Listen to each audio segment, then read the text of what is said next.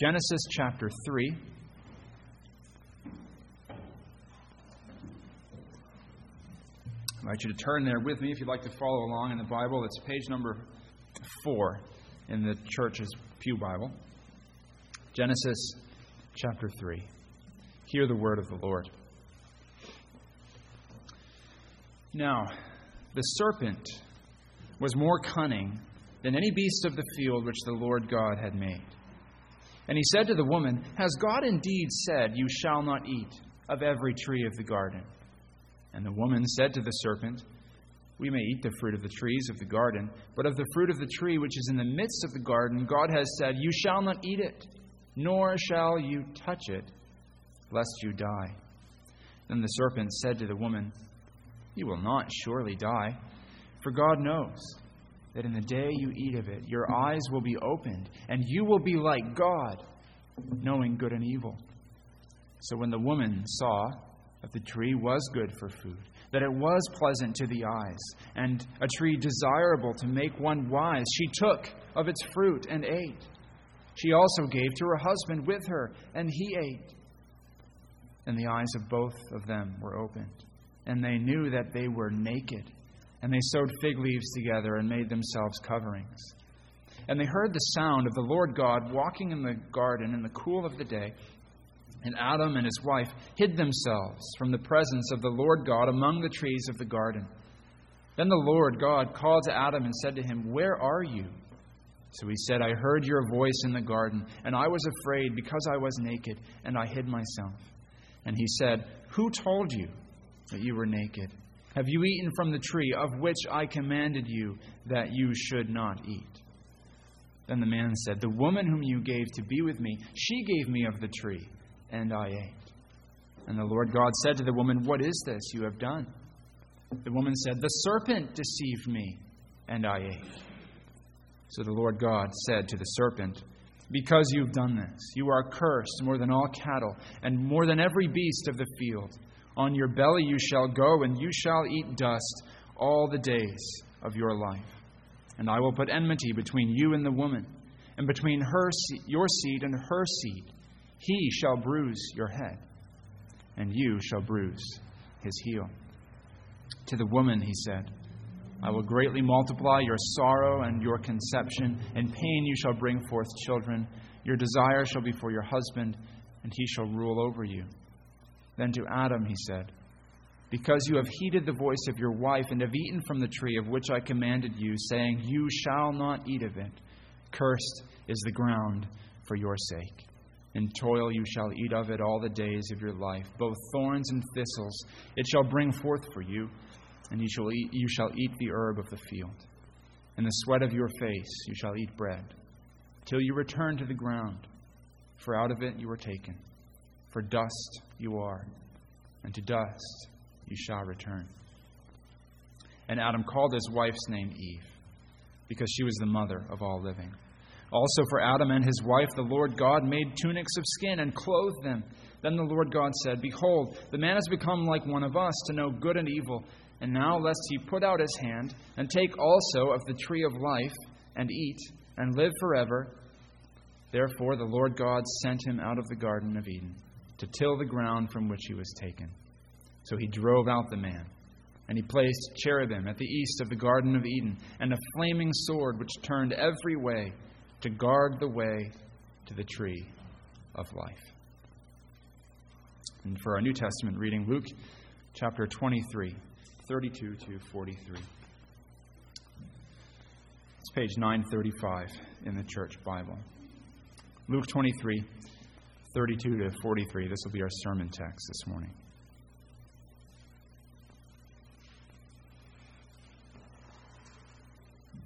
There were also 2 others, criminals, led with him to be put to death. And when they had come to the place called Calvary, there they crucified him, and the criminals, one on the right hand and the other on the left. Then Jesus said, "Father, forgive them, for they do not know what they do."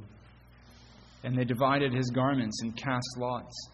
And the people stood looking on. But even the rulers with them sneered, saying, "He saved others. Let him save himself if he is the Christ, the chosen of God." The soldiers also mocked him, coming and offering him sour wine and saying, "If you are the King of the Jews, save yourself." And an inscription also was written over him in letters of Greek, Latin, and Hebrew, "This is the King of the Jews." Then one of the criminals who were hanged blasphemed him, saying, "If you are the Christ, save yourself and us." But the other, answering, rebuked him, saying, "Do you not even fear God, seeing you are under the same condemnation?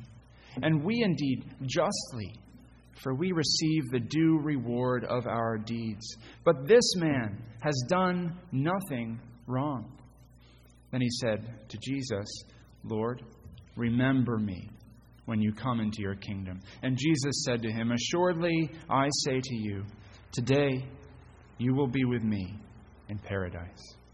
Thus ends the reading of God's holy word. Let's pray for his blessing now. Our Lord God, we ask you to bless us now, to take your word, plant it deep in us, shape and fashion us after the image of Christ. Show us our Savior. We pray that you would do your work now through your word, for Christ's sake. Amen. Think of the word paradise.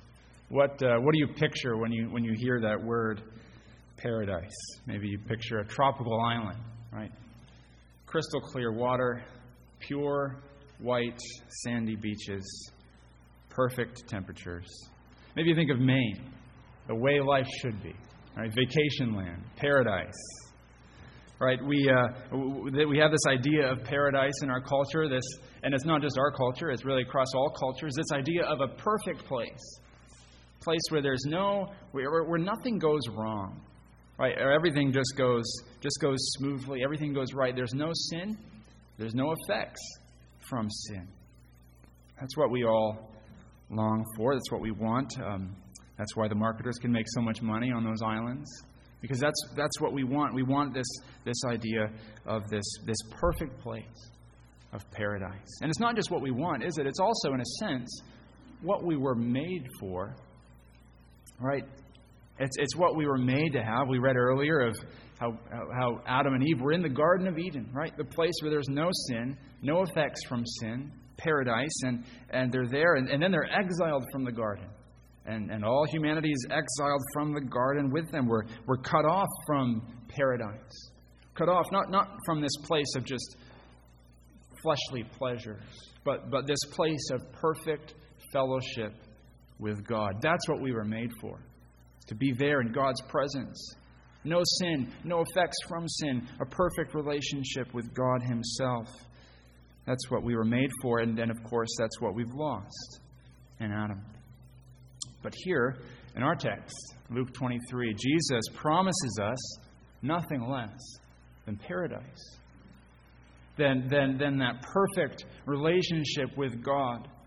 Not just restored the way it was in Eden, but brought to something even higher and better. So that's what Jesus promises us here in this story. This story we've just read, loved ones, here in Luke chapter 23. It's one of the most profoundly moving accounts that we read in all of Scripture, I think, and not just all of Scripture, but any account of anything, anywhere. Here we have Christ on the cross, giving grace, showing love, being crucified, yet forgiving those who crucify him, promising this criminal suffering beside him paradise in his kingdom. It's a glorious, glorious thing. So let's unpack this. And let's do so by looking at the three main actors, the three characters who dominate this account here in Luke 23. There's three main actors in this story. The first is the blasphemous serpent. The second is the believing sinner. And the third is the obedient son. The blasphemous serpent, the believing sinner, and the obedient son. So first, the blasphemous serpent. As we jump in at Luke 23, verse 32, we're kind of jumping in if it were a movie, we'd be jumping in at the big climactic battle scene right now. We've been thrust into the climax of the story here. So we've got to kind of rewind a little bit to get the context and understand what is going on. Who's the serpent? Well, it's Satan. And when we read of this is why we read Genesis 3. Here comes the serpent. In Genesis 3, at the very beginning, he comes to Adam and Eve in the garden, and he persuades them that sin is sweeter than obedience to God. And from that moment on, the battle lines are drawn. And this is the story of the Bible and the story of human history. On the one side, there's the seed of the woman, the offspring, the descendants of Eve. And then on the other side, there's the serpent, Satan, and his spiritual descendants. And we see this, right? Think of the Old Testament history, right? Cain and Abel, seed of the woman, seed of the serpent, in conflict. And it goes on. We see it, right? Egypt is the seed of the serpent, fighting against Israel, the seed of the woman. It goes on. David and Goliath, on and on through history until finally Christ, Jesus, comes. He is the great descendant of Eve, the seed of the woman God promised in Genesis 3:15. He's the hero that God's people have been waiting for to come and finally defeat once and for all this serpent. And we read about this in the Gospels, don't we? Beginning of Luke, in Luke chapter 4, Jesus starts his conflict with the serpent. He goes out into the wilderness against Satan, to fight Satan. What does Satan do? He comes to Jesus in the wilderness 3 times, and he comes to him with 3 temptations. He says to him, if you're the Son of God, command these stones to become bread. Jesus has been fasting for 40 days. Satan comes and says, use your power to serve yourself. Misuse your power, not to obey your Father on the hard road of suffering and obedience. No, use your power to get something for yourself. Jesus doesn't listen. Satan tries again. He says, I'll give you the kingdoms of the world if you worship me. Again, he's saying to Christ, there's an easier way to get what you're here for. You're here to establish your kingdom. I'll give you the kingdoms of the world, Jesus, if you just bow down before me. There's an easier way than suffering and obedience. Jesus again refuses. So the serpent tries a 3rd time. He takes him to the top of the temple and he says, if you're the Son of God, throw yourself from the top of this temple and God will save you. And again,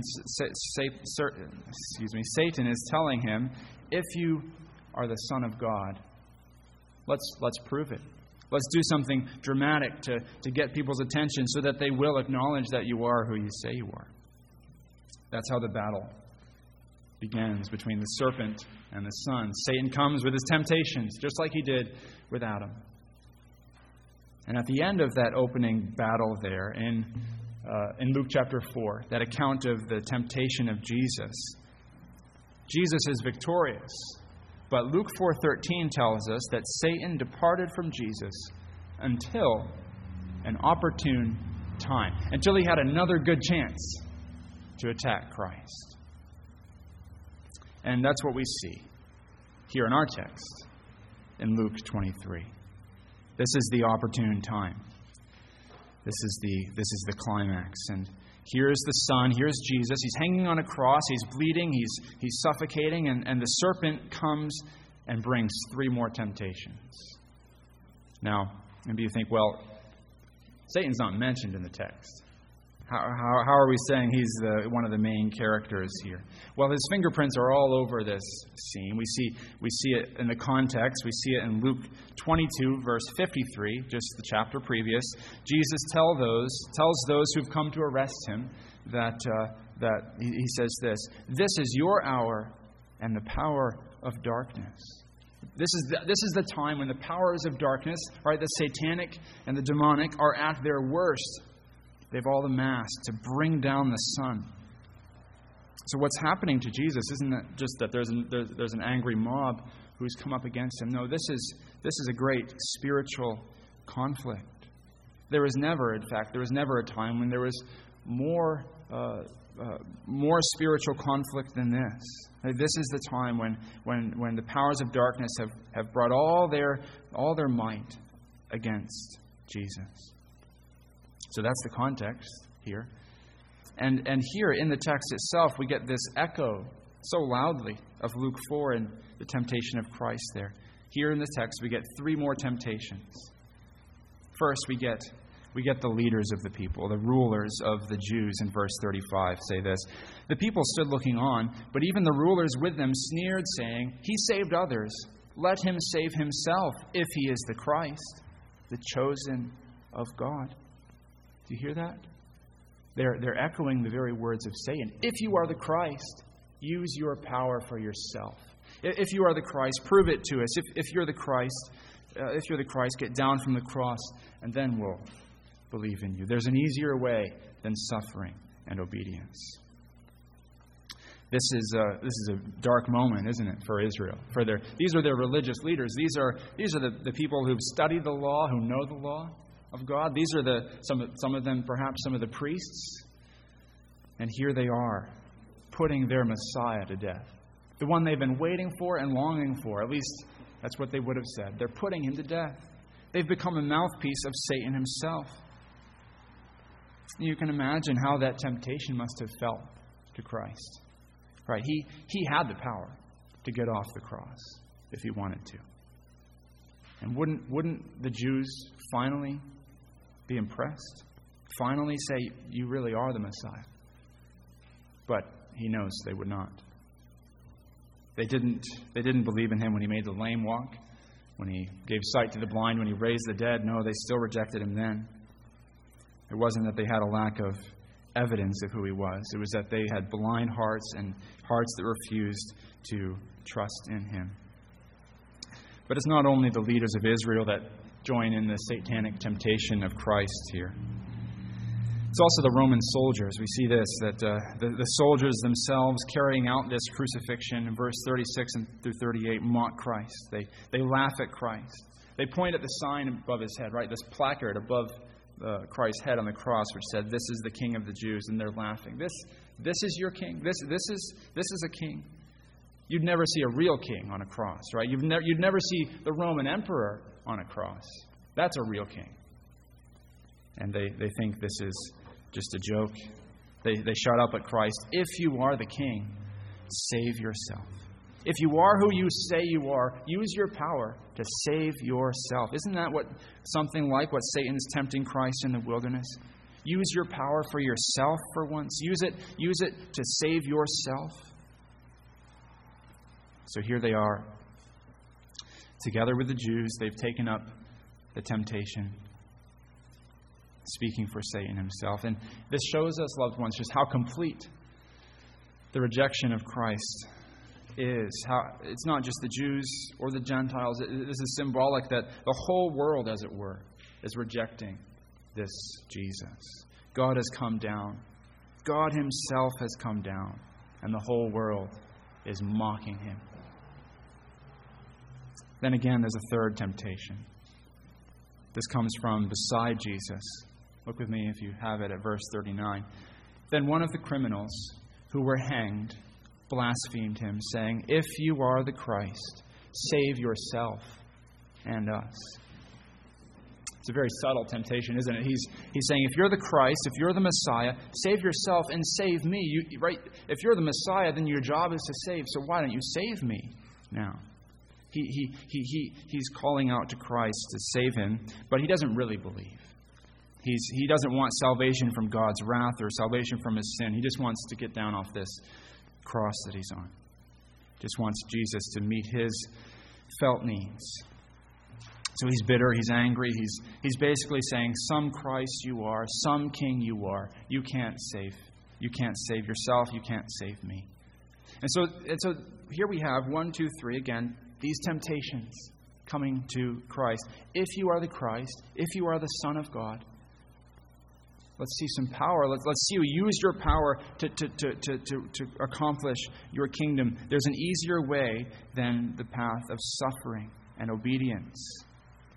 How does Jesus respond to these 3 temptations? Well, we're not told right away. Instead, Luke turns our attention to a second character, a different character, and that's the believing sinner in verses 40 to 42. In the middle of all this mocking and temptation, another voice breaks in, and it's a surprise, isn't it? The voice of one of the criminals, besides Jesus, actually comes to sound like a voice that's not a voice being joining in the temptation. The criminal on the cross beside Christ starts rebuking the other criminal for mocking Christ. He says in verses 40 to 41, "Do you not even fear God, seeing you are under the same condemnation? And we indeed justly, for we receive the due reward of our deeds, but this man has done nothing wrong." See what the criminal does? He does a couple things. First, he owns his sin. He says, "I'm guilty. I deserve to be on this cross."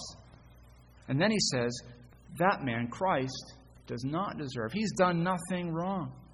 I don't think those are throwaway words that Jesus doesn't just deserve to not be on the cross. I think he's saying this man has done nothing wrong. No sin in him at all. You can't say that about anyone else. So the criminal here knows that Christ is suffering not for his own sins, but for the sins of others. And then this criminal, after he's rebuked the other criminal who's mocking Christ, he turns to Jesus himself. He says, "Lord, remember me when you come into your kingdom." He confesses Jesus as Lord. Kurios, that's the Greek word that translated Yahweh, Lord, in the Old Testament, the covenant name of God. He's confessing that Jesus is Lord, God himself. And then he confesses that Jesus is coming into his kingdom and asks, "Remember me, Jesus." Isn't this just incredible? He's on the cross, and beside him is Jesus, who looks just like any other man, nailed to a cross. And he says, "That's God. That's my Lord. And that's the one whose kingdom is on the ascendancy." He sees Christ nailed to the cross, and he says, "That's the one I'm going to trust in." That crucified, naked, weak, dying man. What happens? What happens here in this criminal to make him do this? Not even Jesus' disciples see this. Right? His disciples, they see Jesus on the cross, they run and they scatter. They don't say, "His kingdom's coming." What does the criminal see? It's a miracle of God's mercy, isn't it? This criminal didn't figure it out on his own. I mean, other gospel accounts tell us that a few moments before, he himself was mocking Christ. But then God's grace hits him in an instant. He sees Christ. He's been changed. God's gracious call opens his eyes. It should fill us with hope, loved ones. God is able to open the eyes of any sinner he chooses, no matter how hard with sin their hearts might be, and no matter how late it might be for them. God, by his sovereign grace, is able to open any heart he chooses. So maybe you have a loved one who doesn't know Christ, doesn't trust in Christ, and you've spoken with them, and you've prayed for them, and you've prayed, and you don't see a sign, any sign, right, that their hearts are softening. Don't give up. God, by his grace, can save them. Keep pleading with him, too. There's also hope for ourselves, isn't there? Right? If we've ever asked, is it too late for me? Am I too hardened in my sin? Have I sinned one too many times? Is that sin that I struggle with and I've repented for but keep coming back to? Is it too much? The grace of God comes to the criminal on the cross. Surely God's grace extends to us too. I mean, this man wasn't just he's not on the cross for jaywalking. Crucifixion is not just any punishment. This is for the worst. This is for the criminals that the Romans want to make an example of. But he gets the grace of God. He doesn't have time to go improve his life. He doesn't have time to go be more sanctified. God's grace comes to him nonetheless. He owns his sin. He sees his guilt. He sees that Christ is the one who can save him. And he cries out to him. And that's it. And that's all. That's the point, loved ones. Luke here shifts our attention with this character. He takes our eyes for a second off the huge cosmic battle we were looking at between the serpent and the son, and he tells us, look at this criminal here who's been brought to faith in Christ by the grace of God. He does that, I think, the Spirit through him does that because he wants us to see ourselves here and to ask ourselves, how will I react to this Christ on the cross, this man being crucified on the cross, Jesus? How will I respond to him? Will I join in all those who are mocking him, laughing at him, and tempting him? Or do I see Jesus on the cross and say, that's exactly the kind of king that I need? But why? Why should we see him as exactly the kind of king that we need? Why is it? What is it that God opens the eyes of this criminal to see in Jesus that so compels him to put his trust and confidence in Christ? Well, to see that, let's turn our attention now to Christ himself, the third character in this account, the obedient Son. Jesus himself is the center here. His actions, his words are the center of the drama. So let's look at him. What's he doing? Why is Jesus on the cross? It's a good question to ask. I think sometimes of course Christ is on the cross. That's what we've come to expect. We've heard it so many times. But really, why is he on the cross? It doesn't make sense at all that the perfect Son of God would be on the cross. That's what the people here, the onlookers here in this scene are thinking. Right? They were looking for a king. This doesn't look like a king. This doesn't look like the Messiah they wanted. They wanted a Messiah who'd overthrow the Romans, and now the Romans are crucifying this Messiah. Not the kind of king they wanted. It looks like his life is over. It looks like his kingdom is over. So what is he doing on the cross? Well, the first thing we see that he's doing is that he's suffering for the forgiveness of sins. Listen to Jesus' words in verse 34. He says, Father, forgive them, for they know not what they do. There's Jesus on the cross. And he looks down at those who nailed him to the cross, and he says, Father, forgive them. He looks down at those who are mocking him and laughing at him and tempting him to sin, and he says, Father, forgive them. He's not saying every single one of them will be forgiven, but he is preaching here the forgiveness of sins in his name. That he offers forgiveness to the very worst of sinners. That's what he came to do. This is what he's doing on the cross. He's bearing God's wrath for our sin so that we can be forgiven. Consider how willing the Lord Jesus is here, loved ones, to forgive sins. He's forgiving those who are putting him to death. Will he not also forgive us? He is rich in forgiveness, full in it, more than we can imagine. It was our sin that held him there, right? Isn't that what we sing? It was my sin that held him there.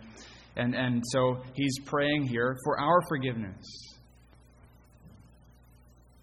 Perhaps some of you struggle to understand how God can be willing to forgive you. You look at yourself and your sin and your past, or a present struggle perhaps that you have with sin. You think, perhaps Christ is willing to save others, but I don't know if he's willing to forgive me for my sin. But he's already prayed for your forgiveness here in Luke 23. This is the first thing we see Jesus doing. He's making it possible for sins to be forgiven. But there's more. There's more. He's also, this is the second thing he's doing, he's also fulfilling perfect obedience to his Father.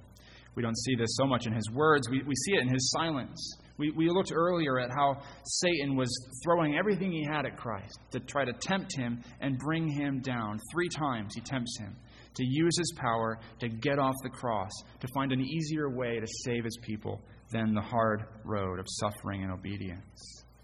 But through every temptation, Jesus is silent. He doesn't respond to a one of them. He's perfectly obedient. He doesn't question. He doesn't complain. He doesn't let a temptation get any hold on him. It's not because it wasn't, real suffering that he was going through. We read earlier in Luke of how he's in the Garden of Gethsemane, and he is in agony over these things with what he's facing. But he has determined to obey his Father, and nothing will sway him from that, no matter how much it costs himself. Loved ones, this is absolutely important for us. I think we know, perhaps better, we're more familiar with the idea of how Christ forgives our sins, and we know how important that is for us, that I have a record of sin, and he needs to cancel it by his death. I need that. But we need this. We need this too, this obedience of Christ for us. Let me try to unpack why a little bit. In Luke's Gospel, he pays special attention to how Jesus is the second Adam. In Luke chapter 3, for example, Luke traces Jesus' genealogy all the way back to Adam. It's unique to Luke. Matthew goes back to Abraham. Luke takes us all the way back to Adam, and he's telling us something there. And he calls Adam in that genealogy the Son of God. Then in Luke chapter 4, about Jesus' temptation, he calls Jesus the Son of God. And then Jesus, like Adam, is tempted. And so, in other words, what we're seeing here is that Jesus is the second Adam, the greater Adam. What's the significance here? Why does it matter that Jesus is the second Adam? Well, Adam was the representative man, right? He was the public figure. He's the one who stands before God in covenant with God, and God says, if you obey, all humanity will be brought into paradise. If you disobey, all humanity will fall in you and be exiled and driven out from Eden. Satan comes, tempts Adam, Adam falls. Adam just crumples before the temptation. Adam's exiled, and we all are cut off from God in him. And then finally, though, the second Adam is here. Right? And that's what we need. We need a new representative to stand before God for us. And so Jesus comes as the greater Adam. And what does he do? Well, he obeys. He doesn't obey in a garden where he has everything he has, like Adam should have done. But he's in the wilderness and he obeys. He's on the cross and he obeys. He doesn't listen to Satan's temptation. 40 days without food, he doesn't listen to him. Suffering on the cross, he doesn't listen to him. He will obey his Father. And by that obedience, he opens paradise. Look with me at Jesus' words to the thief in verse 43. He says to him, "Assuredly, I say to you, today you will be with me in paradise." This is what Jesus' suffering for sins, this is what Jesus' perfect obedience have done. They've opened paradise itself. Paradise is a rare word in the Bible. It only shows up a couple other times in our English translations. It's used in 2 Corinthians 12. Paul uses the word paradise there to talk about heaven and his vision of heaven. But then it also shows up over in Revelation chapter 2, which says this, Revelation 2:7. "To the one who conquers, I will grant to eat of the tree of life, which is in the paradise of God." Tree of life, that should bring to our minds the tree of life in the Garden of Eden, right? What Adam and Eve were hoping to eat from after they passed their test of obedience. It's what they're cut off from, the tree of life. Where is it? It's in the Garden of Eden. But now Revelation 2:7 says it's in the paradise of God. And that's the literal meaning of the word paradise. It means garden. It was the word that was used in the Greek New Testament, the Greek translation of the Old Testament to refer to the Garden of Eden. So this is what Jesus is saying to the thief on the cross in verse 43. He's saying, I am the second Adam, the obedient Son, who's opening up the way again to God's presence, opening up the way to paradise. Right? When Adam fell into sin, God drives him out, and there's the flaming sword, right? Judgment and death for anyone who tries to get back to God and partake of the tree of life. Jesus comes. He suffers, takes the sword, takes the judgment, obeys perfectly, opens up the way to paradise. But not to an earthly paradise, not to a paradise like we started off imagining. Jesus brings us to something far better. He brings us to the very presence of God. Right? Eden itself wasn't the end game. It was pointing. It points us to the heavenly home of God. And Jesus is saying to the thief on the cross, today you will be with me in the very presence of God. You will have what you were made to have. You will have the fulfillment and joy in the presence of God that you were made to have. That's what Jesus has done for us, loved ones. This is why He's done what He's done. This is why He's on the cross, to open up paradise to us. So has Christ said to you, has the Lord Jesus said to you, you will be with me in paradise? It's not a promise He makes to the other thief, is it? He only says it to the criminal who repents. Who gets to hear Jesus? Who gets to hear Jesus say, you'll be with me in the heavenly home of God? It's not the righteous. It's not the important. It's not the healthy or the religious. It's not sinners who are just sinners. No, it's criminals who trust in Him. Sinners who own their sin and look to Him for grace. So if you've done this, then Jesus does say to you, you will be with me in paradise. You will be with me in the heavenly home of God, where sin and the effects of sin are gone forever. So, loved ones, let me close by encouraging you, pleading with you to look away from yourselves and look to Christ there on the cross and see that He has opened paradise for you. Put your trust in Him. Hold on to His promise. A day will come when He will say to you, today is the day you'll be with me in paradise. Let's pray together.